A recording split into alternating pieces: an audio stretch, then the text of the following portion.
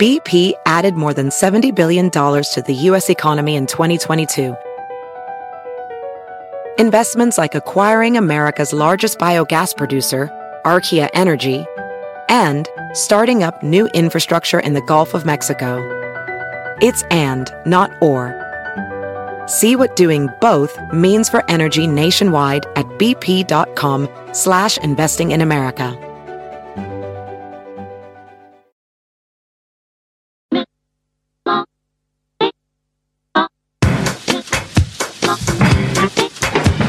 Came on down into the middle of the party center. Into the cool and the happy, they went quiet. Dancing and talking about the power of the gospel. Into the cool and the happy, they went quiet. Welcome to the You Are Not So Smart podcast, episode 259.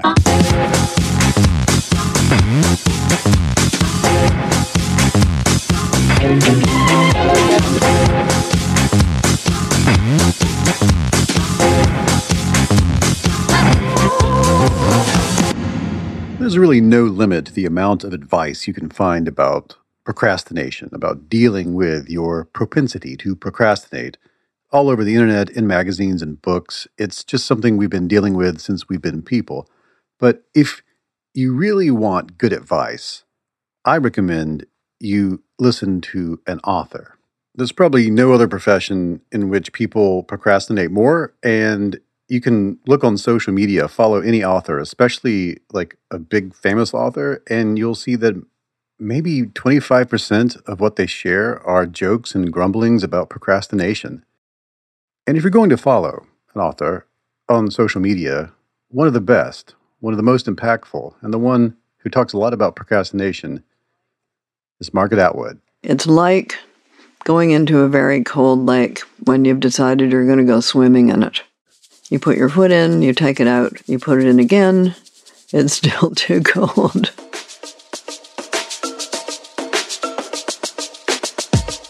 I procrastinated about starting The Handmaid's Tale. I procrastinated for about 3 years. I tried to write a more normal novel instead because I thought it was just too batty. The Handmaid's Tale, a book that had a huge impact on our discourse and will inform the marketplace of ideas, the metaphors we use to make sense of ourselves for generations to come, for 100 years. The author of that book procrastinated starting it because she thought it was maybe a bad idea. Yeah, I mean, it doesn't seem very batty now, but think of when this was. It was in the early 80s. Yeah, it just seemed a bit too batty.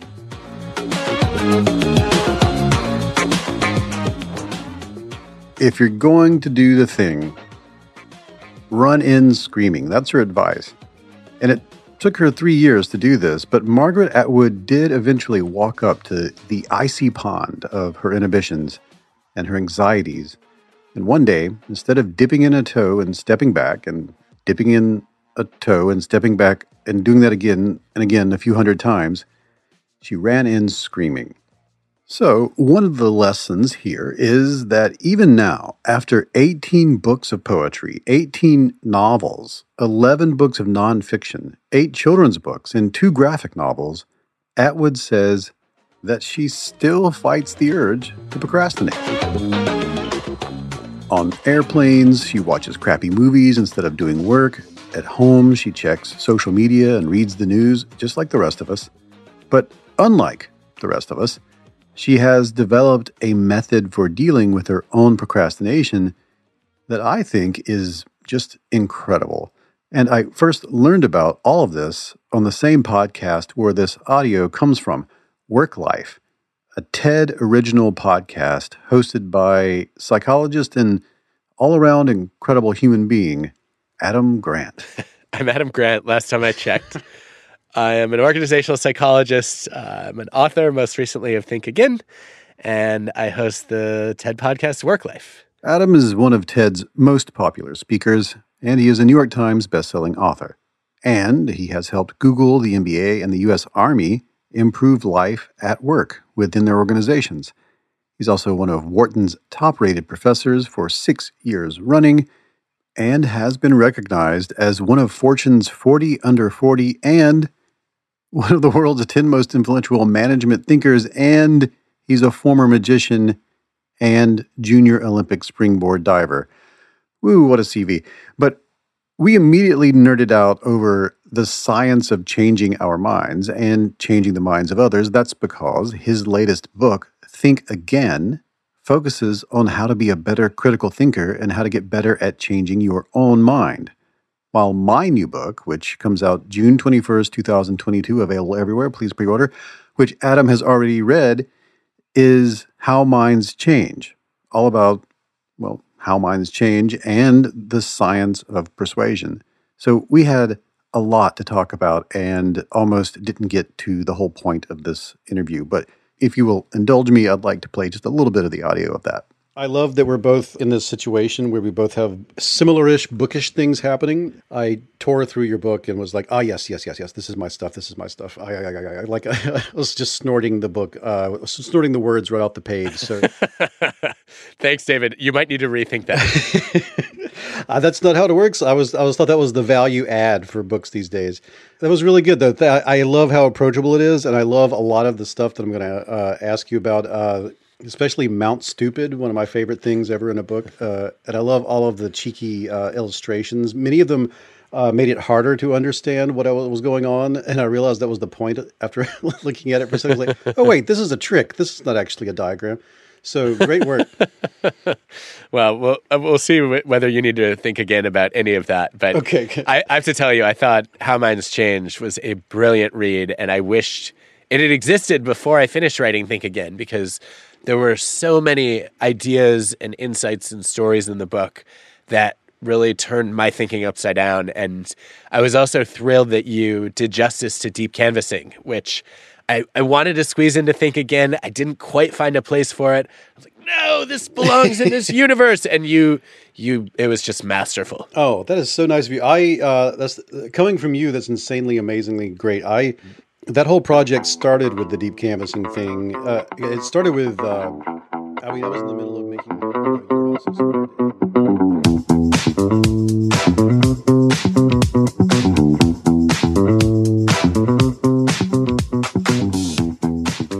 So, after high-fiving over our books for a while, we talked at length about his new book, Think Again.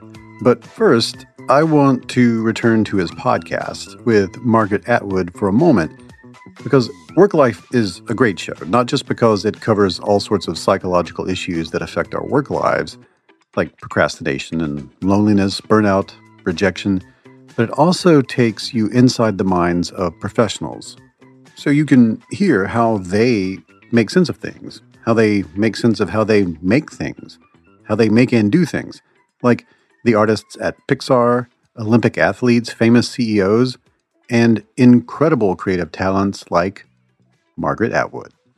The wastepaper basket is your friend. So go ahead, say something. It may be the wrong thing, but you can throw that out, and no one will ever read your dumb thing that you've put on them. Yeah, go make a bunch of dumb things. Then just keep making things until you zero in on the thing that's not dumb. And don't believe yourself when you think that it might be too dumb to actually go for, because like we talked about in the beginning of this episode, she procrastinated for 3 years before actually going for The Handmaid's Tale. And she still deals with procrastination every day. And in the episode, Adam learns that Atwood has a very unique way of dealing with procrastination. She has this incredible method for dealing with procrastination that I want to say I will try, but I don't know. What is she doing? It's, to remind you, it involves Margaret and Peggy. Peggy. Oh, I remember it well. Yeah, Margaret has created an alter ego that essentially does all the chores so that she can be creative. I had another name that I grew up with, and that gave me 2 names, so I had a double identity. So Margaret does the writing, and the other one does everything else. Her alter ego's name is Peggy. It's a Scottish diminutive of Margaret. Do you actually refer to yourself by both identities in your head? Absolutely. Seriously? Well, You see what a range it gives me. Do you have conversations between Margaret and Peggy? No, they lead quite separate lives. Peggy does the laundry. Now, there is, of course, some overlap because sometimes when Peggy's doing the laundry, Margaret is thinking about what is being written. Deciding what to write is done by Margaret. Deciding when to write is sometimes a tug of war. Margaret's dual identity strategy isn't as strange as it sounds. Psychologists have long observed that we have two selves, the want self and the should self. Your want self runs on emotions. It's drawn to whatever avoids pain or brings pleasure in the short run. That's Margaret watching Captain Underpants. Oh, you'd rather be watching Captain Underpants, let's face it.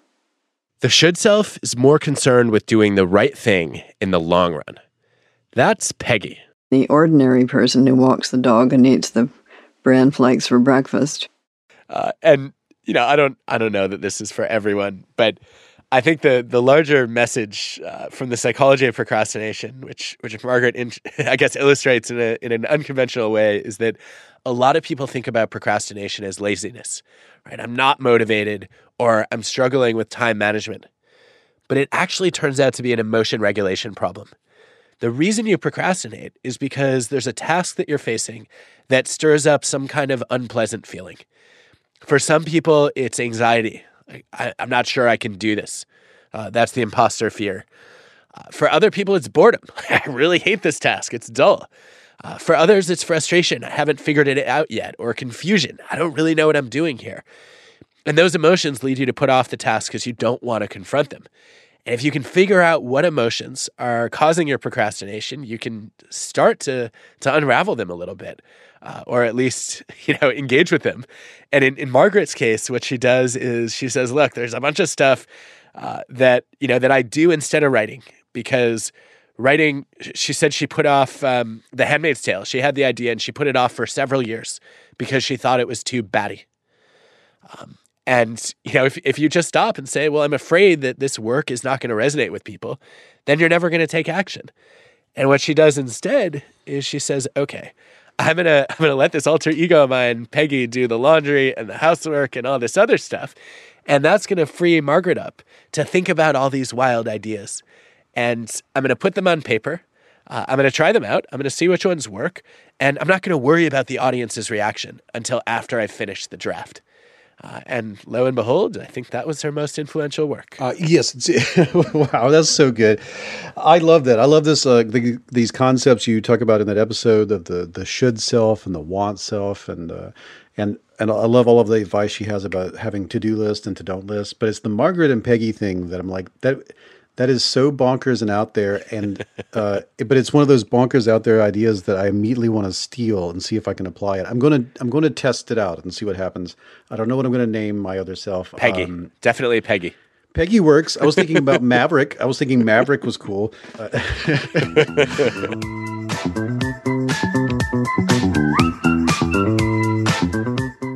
The full interview with Adam Grant discussing mostly his book, Think Again, right after this commercial break.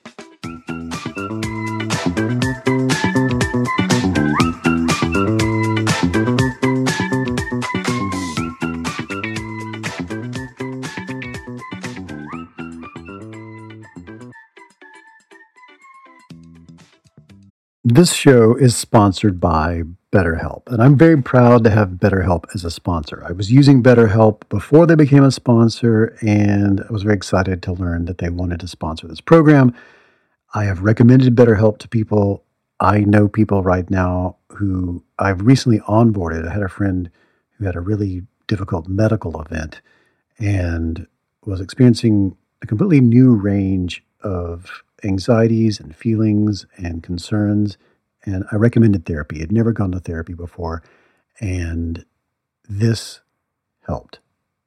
Now, a lot of us spend our lives wishing we had more time. And the question is, time for what?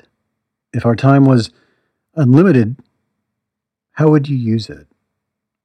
And the best way to squeeze that special thing into your schedule is to know what is that special thing? What is important to you?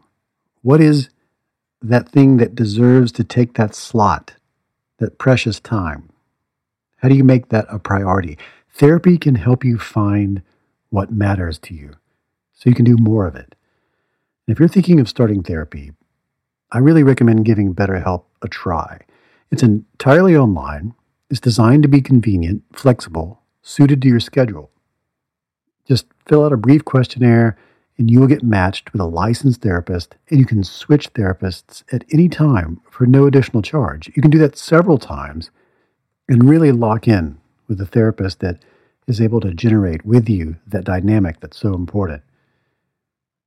I believe you should be in therapy. I believe everyone should be in therapy for a period of time at least in their lives to sort this out. What's important to you? How do you make it work? And you can learn to make time for what makes you happy with BetterHelp. Visit betterhelp.com/YANSS today to get 10% off your first month. That's betterhelp.com/YANSS. So you want to make better decisions and you have a business. You have a business and you want to make better decisions in that business. You need some sort of key performance indicators, a system for measuring what you're up to, what you're doing, measurable values that demonstrate how effectively your company is achieving your key business objectives. That's a KPI. And I have a recommendation for you. It's called NetSuite. You should be using NetSuite. Here's why. So your business gets to a certain size and the cracks start to emerge. Every business that's doing well, even if it's just starting to kind of do well, it'll start to form some fissures here and there. Things you used to do in a day will start taking a week, and you'll have all sorts of manual processes that there's too many. You can't get to everything, and you don't have one source of truth to make sense of it all, to make those better decisions. If that's you, you should know about 3 numbers. These are 3 numbers you should know: 37,000, 25, and 1. 37,000, that's the number of businesses which have upgraded to NetSuite by Oracle. That's a big number, 37,000. NetSuite is the #1 cloud financial system, streaming accounting, financial management, inventory, HR, and more. 25. NetSuite turns 25 this year. 25 years? 25 years of helping businesses do more with less, close their books in days, not weeks, and drive down costs. And 1, because your business is one of a kind. You don't want some sort of operation or app that's just made for whoever comes along. No, you get a customized solution for creating those KPIs that you need. One efficient system with one source of truth made for one business, your business. Manage risk, get reliable forecasts, and improve margins.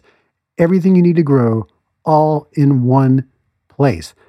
When you have everything you need in one place, all these biases, all these fallacies that I talk about on this program, it's an incredible way to apply everything you learn about making better decisions by having one source from which to pull your evidence, your information. Right now, you can download NetSuite's popular KPI checklist designed to give you consistently excellent performance for nothing, absolutely free. You just go to netsuite.com/notsosmart.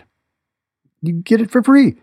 That's netsuite.com/notsosmart to get your own KPI checklist. One more time, netsuite.com/notsosmart.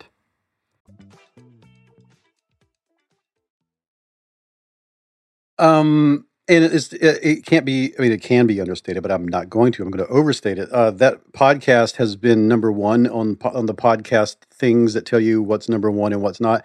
And you're a New York Times bestselling author, and you generally are just one of these titans of psychology. I cannot express how wonderful it is to have you on the show. I feel like the show didn't really matter until I had everybody in the crown, all the jewels of the crown, and you're one of those, the main sparkly ones. So thanks for being here. Well, it's an honor to be here, David, but I'm waiting to find out. Like, I'm not that smart. You're going to tell me? I'm going to tell you. You're going to tell. This is my opportunity. You are not so smart is the universal you, and usually it's actually me. It is something that I realized that I didn't understand, which was nice because in your book, Think Again, you talk about this almost immediately. There was this experiment done where they had people prepare for a debate. And then they ended up debating someone who was absolutely, could destroy them with their knowledge of the subject. And some people thought that was made them feel very, very bad. And some people were thrilled by the chance to be proven wrong in a way that let them sort of grow as a person. Let's just start there. It feels a little bit like, I know it's bad to broadly generalize people into only two camps, but in a kind of a way, there are a lot of people out there I know who don't like to find out they're wrong. And there are a lot of people who are like, that's sort of the essence of life. Where are we going with this? What do you think? Yeah, I think that this was it was an eye-opening study in a lot of ways. It was also extremely unethical and done a long time ago. But when Henry Murray originally did that study, the task was to kind of tear apart the worldview of these college sophomores who showed up for it. And they thought they were just coming in to talk about their life philosophy, and then this law student would just kind of annihilate everything they thought was true. And then they were made to watch the tapes and listen to themselves squirm. And they were just dragged through this horrible experience of not only unraveling, but also seeing themselves unravel.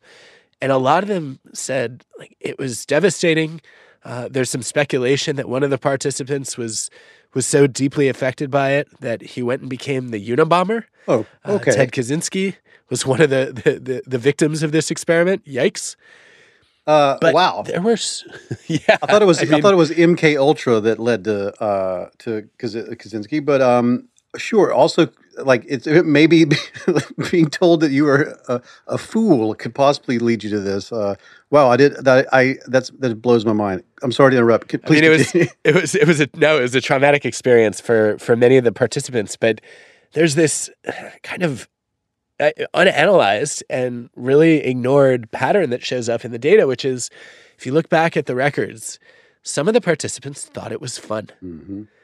They really enjoyed the challenge of, kind of dismantling their worldviews and trying to figure out which of their values were valid and which of their beliefs were false. And I thought, what could we learn from those people? And how could we build a culture where that is the norm rather than the exception? And I think there's good news here, which is Robert Benchley said once that there are two kinds of people in the world. There are those who divide the world into two kinds of people and those who don't. And if you want to resist that impulse to divide the world into two kinds of people here, we could say we all have the capacity to be closed and to be open. And a lot of it has to do with whether our strongly held or weakly held beliefs are being challenged, right? Most of us get defensive when you attack something that's very core to who we are. I've come to think of anger, actually, as a signal that something that matters deeply to you is under threat. And that's a normal psychological reaction. If somebody questions a belief you didn't hold strongly, hey, guess what? Turns out Pluto isn't a planet after all. If you're not invested in the idea of Pluto being a planet, you're like, oh, cool. I just learned something new. And what I want to do is I want to take that reaction and apply it to some of the deeper challenges we all face. I'm very into this. And I was lucky enough to have Gimbel and Kaplan on years ago when they did the study in the MRI where they had people, they challenged their weak beliefs and they would challenge their deeply held beliefs, or at least beliefs that were tied to sort of wedge issues. And the blood flow was very different. Different things happen in the brain, so much so that one of the researchers told me that it was the same response that you would see in the brain, at least based off blood flow, when you would be under attack by a bear. And I remember that this was enough time ago before getting super obsessed with this topic that didn't make any sense to me. And I remember asking them at the time, like, what do you mean? Like, why would we do that? And they, being sort of hardcore physiological neuroscientist type people, were like, we don't know. Go ask a psychologist or something. So that's what I did. And I that opened up a whole lot of stuff I had never seen in the study of group identity and what today is sort of popularized as tribalism and stuff like that. And finding Jay Van Babel's work and all these other great people, Lillian Mason and Dan Kahan, and all these amazing people who work in that domain, I was fascinated to find that this is definitely, of course, it would have to be inside your book. I'm wondering, and I don't want to sort of launch off from this, but I'm wondering what your thoughts are on all that, in the sense that, and this is going to turn into a question, these do feel like very different things are happening, not just like physiological. I can feel this in my body when this happens. When I'm talking to a family member and we're talking about, hey, I just, did you hear that so-and-so did this and so-and-so did that? And I was like, oh, I didn't know that. That's crazy. I always thought it was this way, versus, oh, now we're talking about gun control, or now we're talking about border stuff, or now we're talking about, foreign policy and things like that. These things don't feel like they should be. It's not like we're talking about my face, or that's not what we're talking about. It's not what we're talking about the clothes that I'm wearing. It's not like we're talking about my my choices, my career choices. It seems like these things are outside of me, but they've somehow been grafted onto my identity. I know we've talked about this and we've written about this and everything, but I'm interested to now that I have you here, like, what are your thoughts about how this gets grafted onto our identity? How do these things start being confused, or maybe not confused? How do these things start being embedded within me as if this is part of myself? Oh, I think there are a lot of systems that make this happen. I guess a better way to say it would be, I think we live in a culture where bringing your ideas into your identity is part of how you gain status and standing, right? So if we're talking identity politics as an example, I would not want to identify with a political party at all, right? Like, the fact that you have to register as a Republican or a Democrat is an immediate signal you're not only sending to the world, but also to yourself. Like, I am one of these people. I belong to this group. I don't want to do that. I want to think for myself. So I would prefer not to register. But then, can I vote in the primary? I don't know how that works. That could be a problem. I guess I should register. And guess what? A lot of people think that our identities drive our behaviors. Very often it's the reverse. Once I take that action, I am volunteering to take on that identity. And I look back and say, well, who am I? Like, I must be a member of the group that I registered for. And then the next step is we see this prototypicality effect, where the people who are respected in a group are the ones who best exemplify the group's core values and identity. And that often means that I have to be more extreme in standing for whatever the group stands for than everyone else is. And that can push us into a point of polarization. It means that I become more extreme and more entrenched in trying to become more us than the rest of us. And then we end up in this polarized world where I'm told I need to see the other side. And guess what? The other side's doing the same thing. And I see the people on the other extreme. And if there are only two sides, like, what am I going to find palatable and compelling? Like, the people who disagree with everything that I believe, or the people who think that I have seen the light and everyone else is waiting to be converted? And for the most part, I am much more excited about the latter than the former. And then it gets reinforced and crystallized. And I think the thing that scares me the most about this dynamic, David, is that there are other ways to anchor identities. Mm-hmm. I don't think that our beliefs should actually become part of our identities.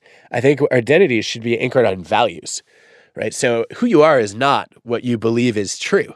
It's what you believe is important. And this is so clear if you look at other life domains. So I keep thinking about if you could go back in time half a century, you're going to go see a doctor whose identity is to be a professional lobotomist or a professional bloodletter. You would not want to see that physician today, right? Because they've anchored their identity on a belief that a particular practice is good. You want to go to the doctor whose identity is, I protect patients from harm, I heal people, and I evolve my practice based on the best evidence. I think that we ought to treat identities like that in general, right? That you should see yourself as a person who values the pursuit of truth, as a lifelong learner, as a curious human being, and that allows you to keep growing and evolving, as opposed to getting stuck, saying, I'm gonna trap myself in a cognitive prison of my own making.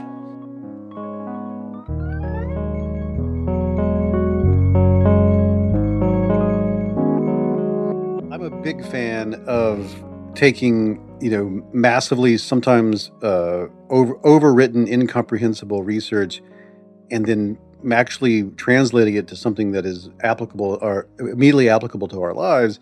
And one of my favorite things you did in the book was take this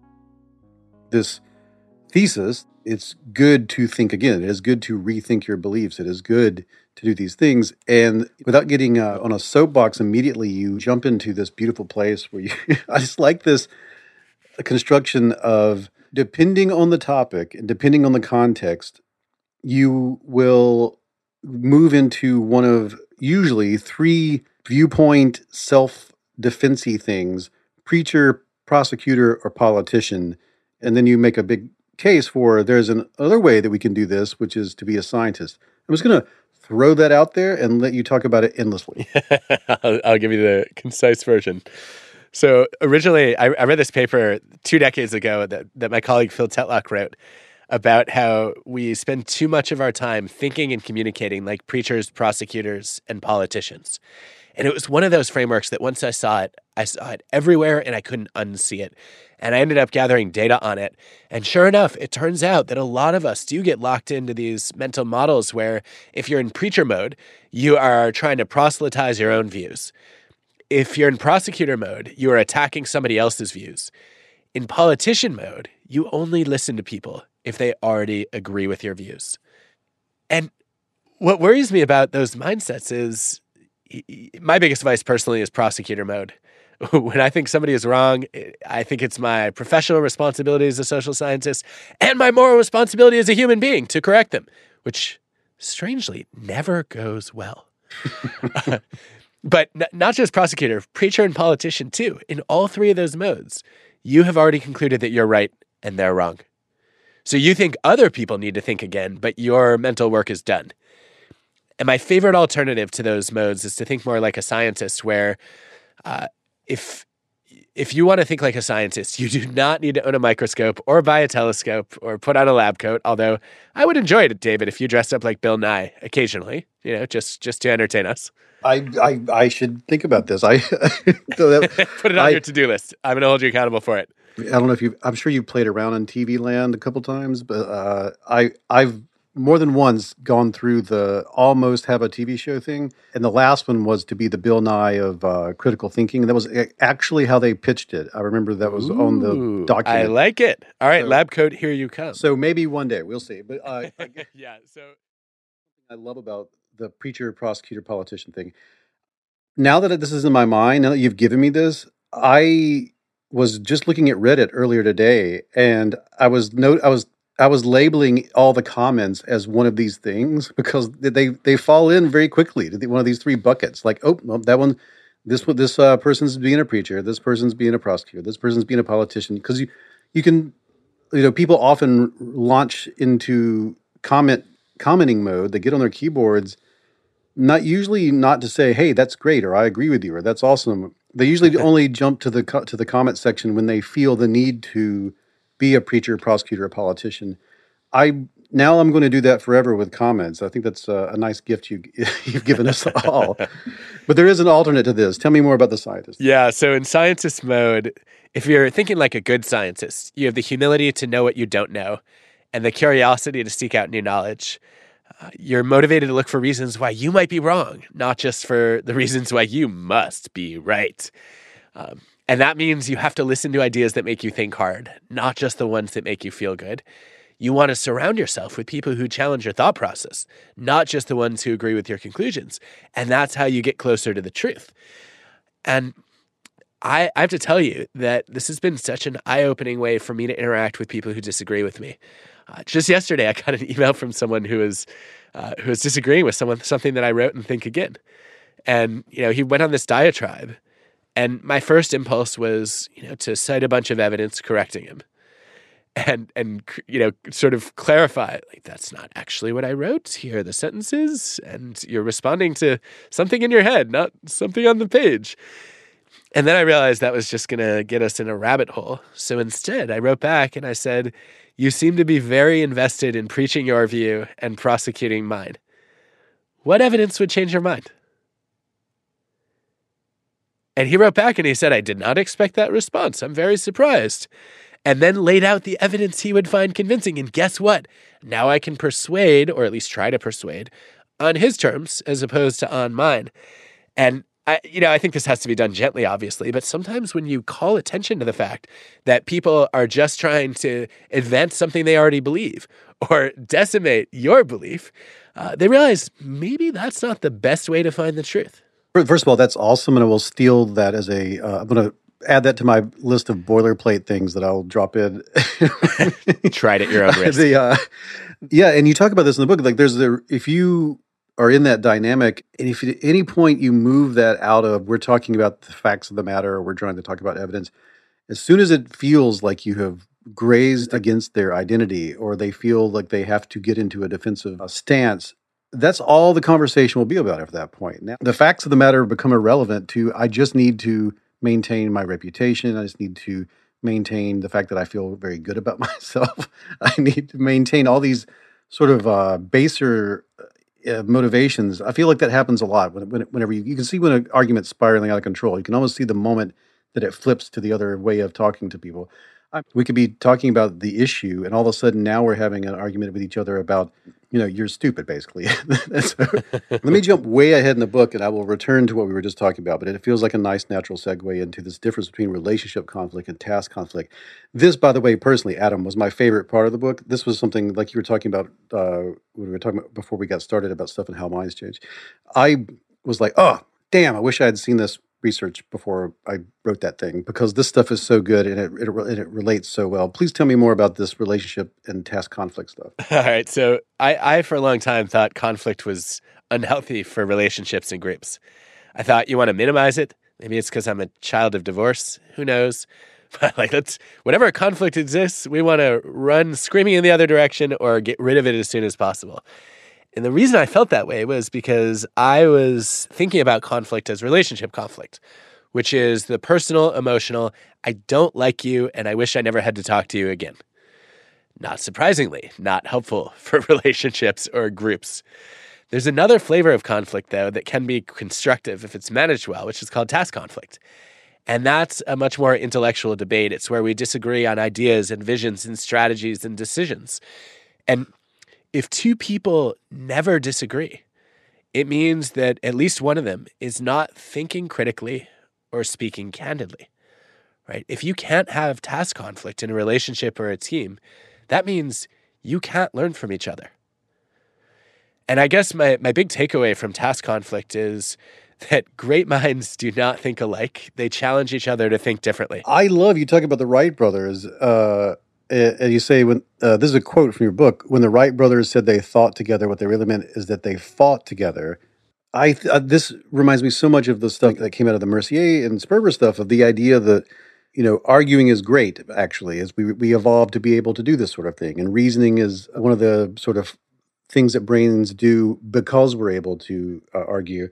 So I guess the really big question, given that you've looked through all this and spent so much time with it, like, how do we create institutions where that's more likely? How do we infuse the institutions we already have with this sort of concept? And I guess the third thing I would say is, like, how can we make the internet more like that?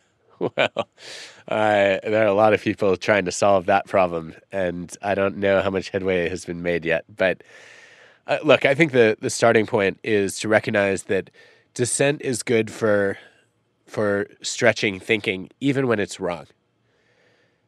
And the research I'm thinking of here is Charlon Nemeth at Berkeley, who has shown that if a group has a majority opinion, and you, instead of assigning a devil's advocate, you unearth a devil's advocate. You find someone who genuinely disagrees, and you surface their opinion, even if they're steering the group in an unproductive direction. That is good for the group's ultimate decision-making accuracy and creativity, because divergent opinions stimulate more thorough processing. They widen our field of vision. And that's a healthy dynamic to establish, even if the content of what's being raised is not correct in the moment. I think if you put that on the table, right, you recognize that we want to have more debate, but we don't want debate to have a winner and a loser. We want it to look more like a dance where we're constantly stepping forward, stepping backwards, sidestepping, and where we realize that the goal is to invite more critical thinking. And that means, the earlier we voice our disagreement, the more we can discover that you and I were both wrong. And it wasn't door number 1 or door number 2, but door number 3 or 4 that held the most compelling option. How do we make the internet more like that? I think there are things we can do individually that help, right? So don't follow people because you agree with their answers. Follow them because you respect the intellectual integrity that they bring to their questions. Now that's good stuff. I like that a lot. Yes, that's such good advice. I love it. Yes, please say more things like that. Well, I looked at who I was following, and some of the people I was following just because they arrived at the same conclusions I did. And you don't learn by affirming your beliefs; you learn by evolving your beliefs. So I went to rebuild my list of who I followed, and I said, who are the people where before I knew the conclusion they reached, I would trust their judgment, because I think that they're committed to finding the truth, even if it's not what they hoped would be true. I think they're rigorous in their analyses. They look for the best evidence. They challenge their own thinking. Who are those people? Those are the people I want to learn from. I want to privilege the quality and clarity of thought over the likability or pleasantness of the conclusion that's reached by it. I think that's a big step. I think the other thing I would do is I would say if you want to have healthier conversations over the internet, if you want to have more productive disagreements, you've got to increase your ratio of questions to statements. I think this is something you see in research on difficult conversations, is that the people who have the most productive ones, they toggle back and forth between, asserting an opinion and then saying, do you see any gaps in my logic? Can you point out any holes in my thinking? I've even come in some cases to ask people directly, what should I rethink? And that communicates openness. It brings openness out in other people. And it also helps me learn, which is, I think, what we're trying to accomplish when we disagree. I hope, in the best of situations, yes, we all know when we're dealing with someone who's like, this person doesn't actually want to learn more about life. This is an attempt to just be, I'm right, you're wrong situation. And the only way I can figure out of that is to just not join them in that, bad faith sort of interaction. Like, actually, you go ahead and take the lead, like you did with that email. And I have like a 90% success rate with that so far. I know it sounds insane maybe to someone listening, but that's true. Like, typically, if you model the way you would rather the conversation go, we sort of sync up with it very quickly, and you can enter into this sort of dual Socratic methody thing that leads you to a better solution, or leads you to the fact that maybe you're both wrong about something. Maybe there isn't a I'm right, you're wrong, even possibility here, which is something that if you were stuck in that framework, you may never escape. Am I in the right headspace there? I think you might be onto something, but I don't know. I could be wrong. I read this great book about it. Let me rewind to sort of like the initial opening parts of your book, because this is really what you're talking about now. I like this concept that if you focus on IQ or raw intelligence, or you focus on the conclusions that people you run across online or in books or in popular media, there's always a new guru popping up, or a new person taking the position of, make up your room, make up your bed, or whatever it is they're saying that gets them popular and famous. This other way of doing it, which is marveling at the way that this person reaches their conclusions, or noticing, oh, here's a person who updates their priors quite readily. Maybe that's someone I should be learning from. I love that. And you say in the beginning of the book, and I'm quoting here, you're talking about in this part, you're talking about a fire jumper who did this to save lives. Intelligence is traditionally viewed as the ability to think and learn. Yet in this world that we're in now, this epistemic chaos we're in this turbulent world, there's another set of cognitive skills that might matter more, the ability to rethink and unlearn. I just want to I know we should have started there, but I'm going to return to it. I want to talk about this ability to rethink, and how under stress, we tend to default back to the things that are the most solidly burnt into our, neural systems, the things that are the most well learned within us. And it's difficult to develop this metacognitive skill of overriding that reaction to things. So starting from there, I'm wondering, just sort of help us understand this whole concept of there being an ability to rethink and unlearn, and a cognitive skill set of overriding sort of your initial knee-jerk reaction to stress and chaos and uncertainty. Yeah, I think there's a will and a skill component. And I think it's important because the world is changing faster than it ever has in the past. Right? If you look at the acceleration of knowledge, the evolution of technology, if you go back, let's go back a couple hundred years, it was pretty reasonable to come up with a strategy for your company or a worldview to operate on and basically stick to it because you were living in a stable world. And now in a dynamic world, many of your best practices were created for an environment that just does not exist anymore, which I think is one of the reasons that BlackBerry, Blockbuster, Kodak, Sears, Toys R Us, Borders all went out of business, right? I don't see those so much as victims of digital disruption as I do groups of people who are decent at thinking, but too slow when it came to rethinking, right? They fell in love with the way they'd always done things, and they did not question their assumptions until it was too late.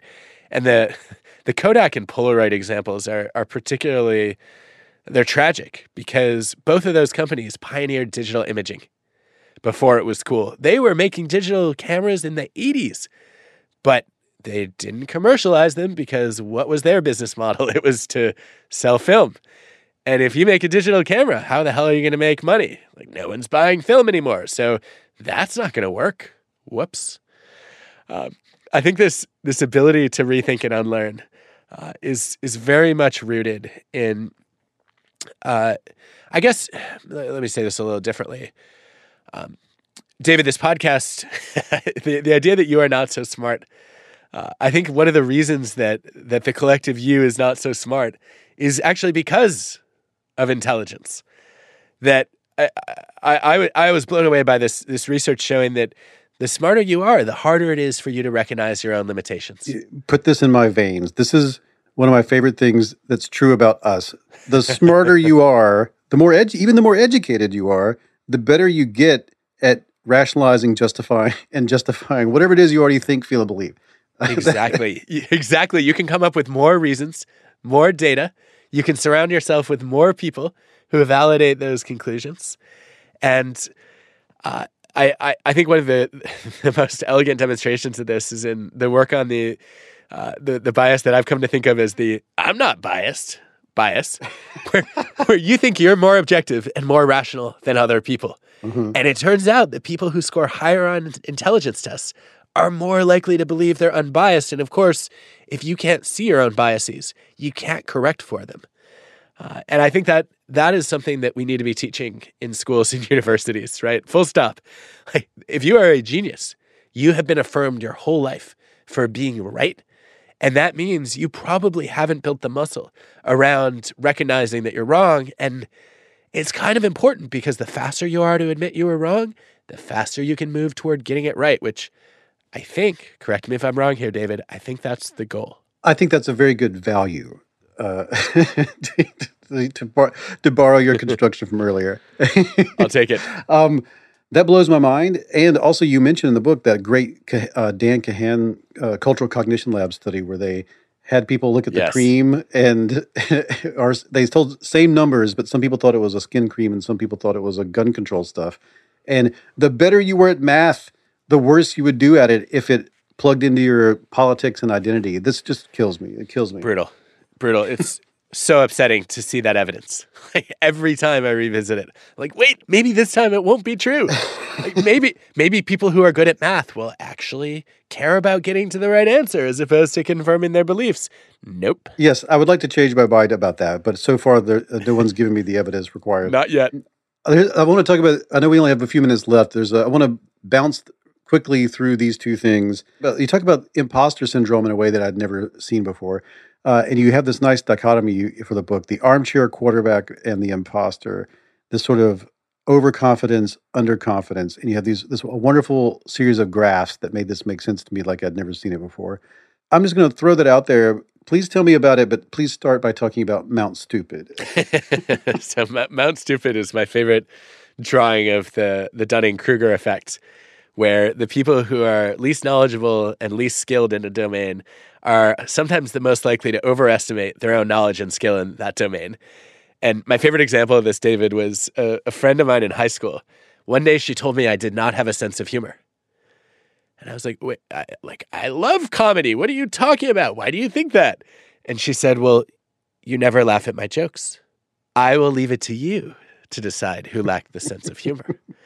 That's good. But that's good. I think Mount Stupid, the reason it's such a useful concept is we don't overestimate our knowledge and skills when we're completely ignorant, right? If you're a total novice, let's say you're learning golf or you're studying for Jeopardy. If you've never played golf or you've never answered a trivia question, you know you're terrible. It's when you go from beginner to novice, when you start to pick up a little skill or a little knowledge, your confidence climbs faster than your competence. And pretty soon you're overestimating yourself. And you can get stuck there where you're basically on this mountain of stupidity, but you don't know how stupid you are. And you don't seek out any new knowledge. You don't try to improve your skills because you already think you've climbed the mountain of expertise. And I think a lot of people spend their lives stranded on the summit of Mount Stupid. It's a very dangerous place to live. Indeed. Sometimes I think of it in terms of like role-playing games, like Final Fantasy type things or Elden Ring or whatever is popular at the moment. Like the getting from level 1 to level 2 that wasn't that hard. Getting from 2 to 3, not that hard. And it feels like if your goal is to get out to like level 50, level 100, it should take about the same amount of time. But you don't realize it gets harder to go from one level to the next. Each level you go up. And that's graphed quite nicely on Mount Stupid because there's that one spot where I've got a little bit of experience and knowledge, and I am now what you would be labeled as an amateur, but it doesn't feel that. It feels like I can get from amateur to expert in the same amount of time I got from knowing nothing to amateur. And I had Dunning on the show, and he blew my mind by telling me that it's also true, though, on the side of expertise, like people who are super, super experts, they don't have that metacognitive skill of assessing their own skill level, even when they're very, very skilled. And it sort of kind of goes across the board that way. I feel like you kind of got into this when you were talking about imposter syndrome. Yeah. I was not expecting to read something which is in your book, which was there are benefits to imposter syndrome, or at least you make that argument. Tell me a little bit more about that. Yeah, so this was the brainchild of Basima Tufik, who is one of our PhD students and is now in the MIT faculty. And she was struck by the fact that why do we have to turn this imposter feeling into a syndrome? Like it's a chronic debilitating disease that you carry around with you at all times and it destroys your ability to function. And it is true that if you have this syndrome, it is debilitating, right? If you chronically feel like, okay, you've heard of imposter syndrome? I am an actual fraud. It's only a matter of minutes until everyone finds out that I'm completely incompetent and unqualified for anything I've ever done in my life, right? That's going to hold you back from taking on challenges and being ambitious. But that is rare. What's much more common are everyday imposter thoughts. Those pangs of, like, I wonder if other people are overestimating me. Maybe I'm not qualified for this role. Maybe I'm not up to this challenge. And what Basima found when studying investment professionals, medical professionals, military cadets, is having those thoughts frequently is not costly. It's actually beneficial. That when you feel like an imposter, you work longer and you also listen more carefully and treat other people more respectfully because you realize you don't know everything and you have a lot to learn. And that can be motivating. It can be educating.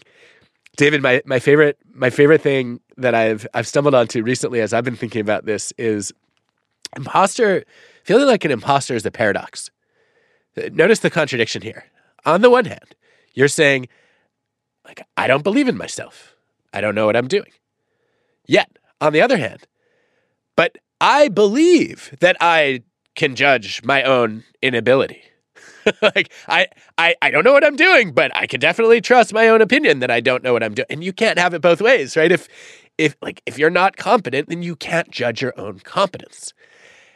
And I think what I would tell anybody who's grappling with imposter thoughts is if multiple people believe in you, they're more objective than you are, it's probably a good time to believe in yourself. That's nice. I like that. I like that a lot. I love this is the part where all the charts are so nice. I think I'm going to actually clip one of these out and frame it and put it. I'm not joking, and this is totally true. I'm going to clip out your confident humility zone chart. I love this. For people listening, I know you can't see this, but there's a chart in the book. This is one of the reasons you need to buy the book. There are these visual aids, and it's got confidence on one axis and competence on the other. And you got the armchair quarterback syndrome, this overconfident space in one side. You've got this imposter syndrome space. But in the middle, like right through the middle, is this confident humility zone. And if you can like effortfully try to stay in there and also feel emotionally okay with feeling these feelings that you have when you're in this space. You have all these examples of people who, and situations and studies that demonstrate how good it is to be there. Like I love the nurses thing that you talk about.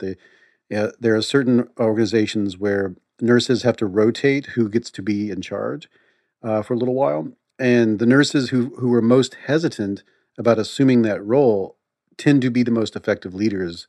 And I find that compelling, amazing, beautiful, and wonderful. And I'm glad I know that now. Thank you very much, Adam Grant. Well, that's Danielle Tussing's research. And Danielle showed that a little bit of reluctance can go a long way because you don't end up being overconfident. You don't get complacent. I love when an ancient Greek philosopher like Plato and a modern British sci-fi genius like Douglas Adams can make the exact same observation that the only leader I would want is the one who's not sure they want the job. And then we find empirical evidence that that's actually true.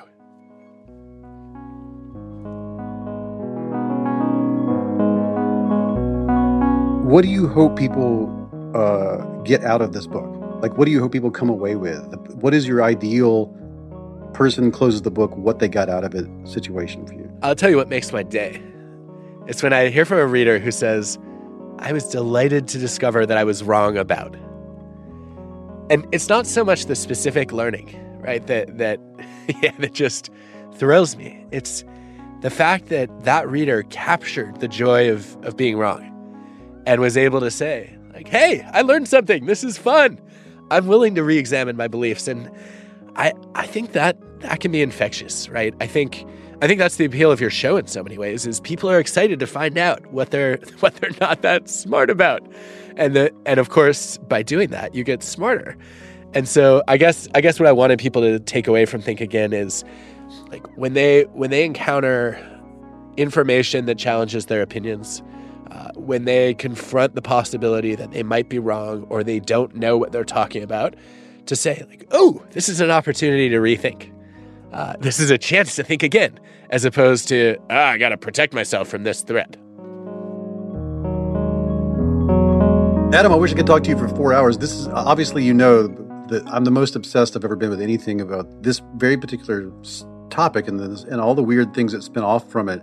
I love that the book is doing so well, and that I think both of us probably experienced that first wave of everybody's irrational, everybody is the brains don't work so good kind of stuff that was very popular 10 years ago. And I can feel there's another wave coming out of more nuanced, more nourishing, I think, and more human and has more heart to it. And I'm so happy that your book is part of that wave. I can't thank you enough for being here. And I don't know. Hey, thanks for being a really cool person. Well, thank you. It means a lot that the book resonated, and I love yours. So I look forward to our next conversation about how minds change. And I want to know at some point, tell me what I should rethink.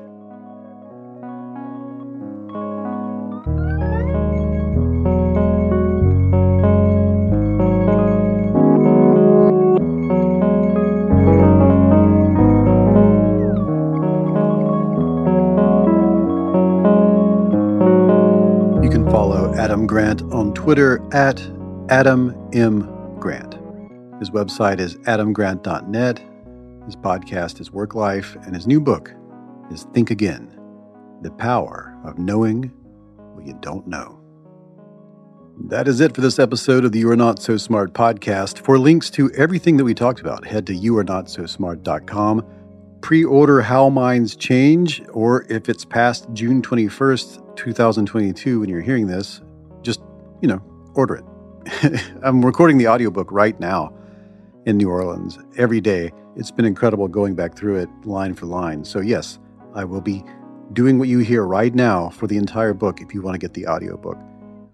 For all the past episodes of this show, go to Stitcher, SoundCloud, iTunes, Omni, Spotify, or youarenotsosmart.com. You can also find links to everything that we talked about in this episode and every other episode at youarenotsosmart.com. Follow me on Twitter at David McRaney. Follow the show at NotSmartBlog. We are also on Facebook /YourNotSoSmart. And if you'd like to support this operation, help make it better, help pay for transcription and other features, go to patreon.com/YourNotSoSmart. Pitching in at any amount gets you the show ad-free, but the higher amounts get you posters, t-shirts, signed books, and other stuff. The opening music is Clash by Caravan Palace. Tell everyone you know about the show. That's the best way to support it. Just if an episode meant something to you, gave you value, share it on social media, and check back in about 2 weeks or maybe sooner for a fresh new episode.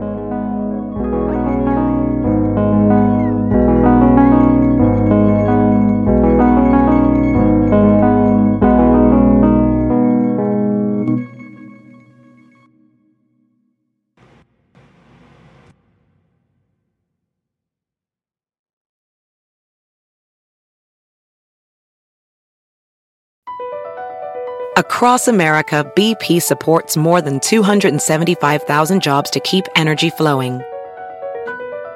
Jobs like building grid-scale solar energy in Ohio and producing gas with fewer operational emissions in Texas. It's and, not or. See what doing both means for energy nationwide at bp.com/investing in America.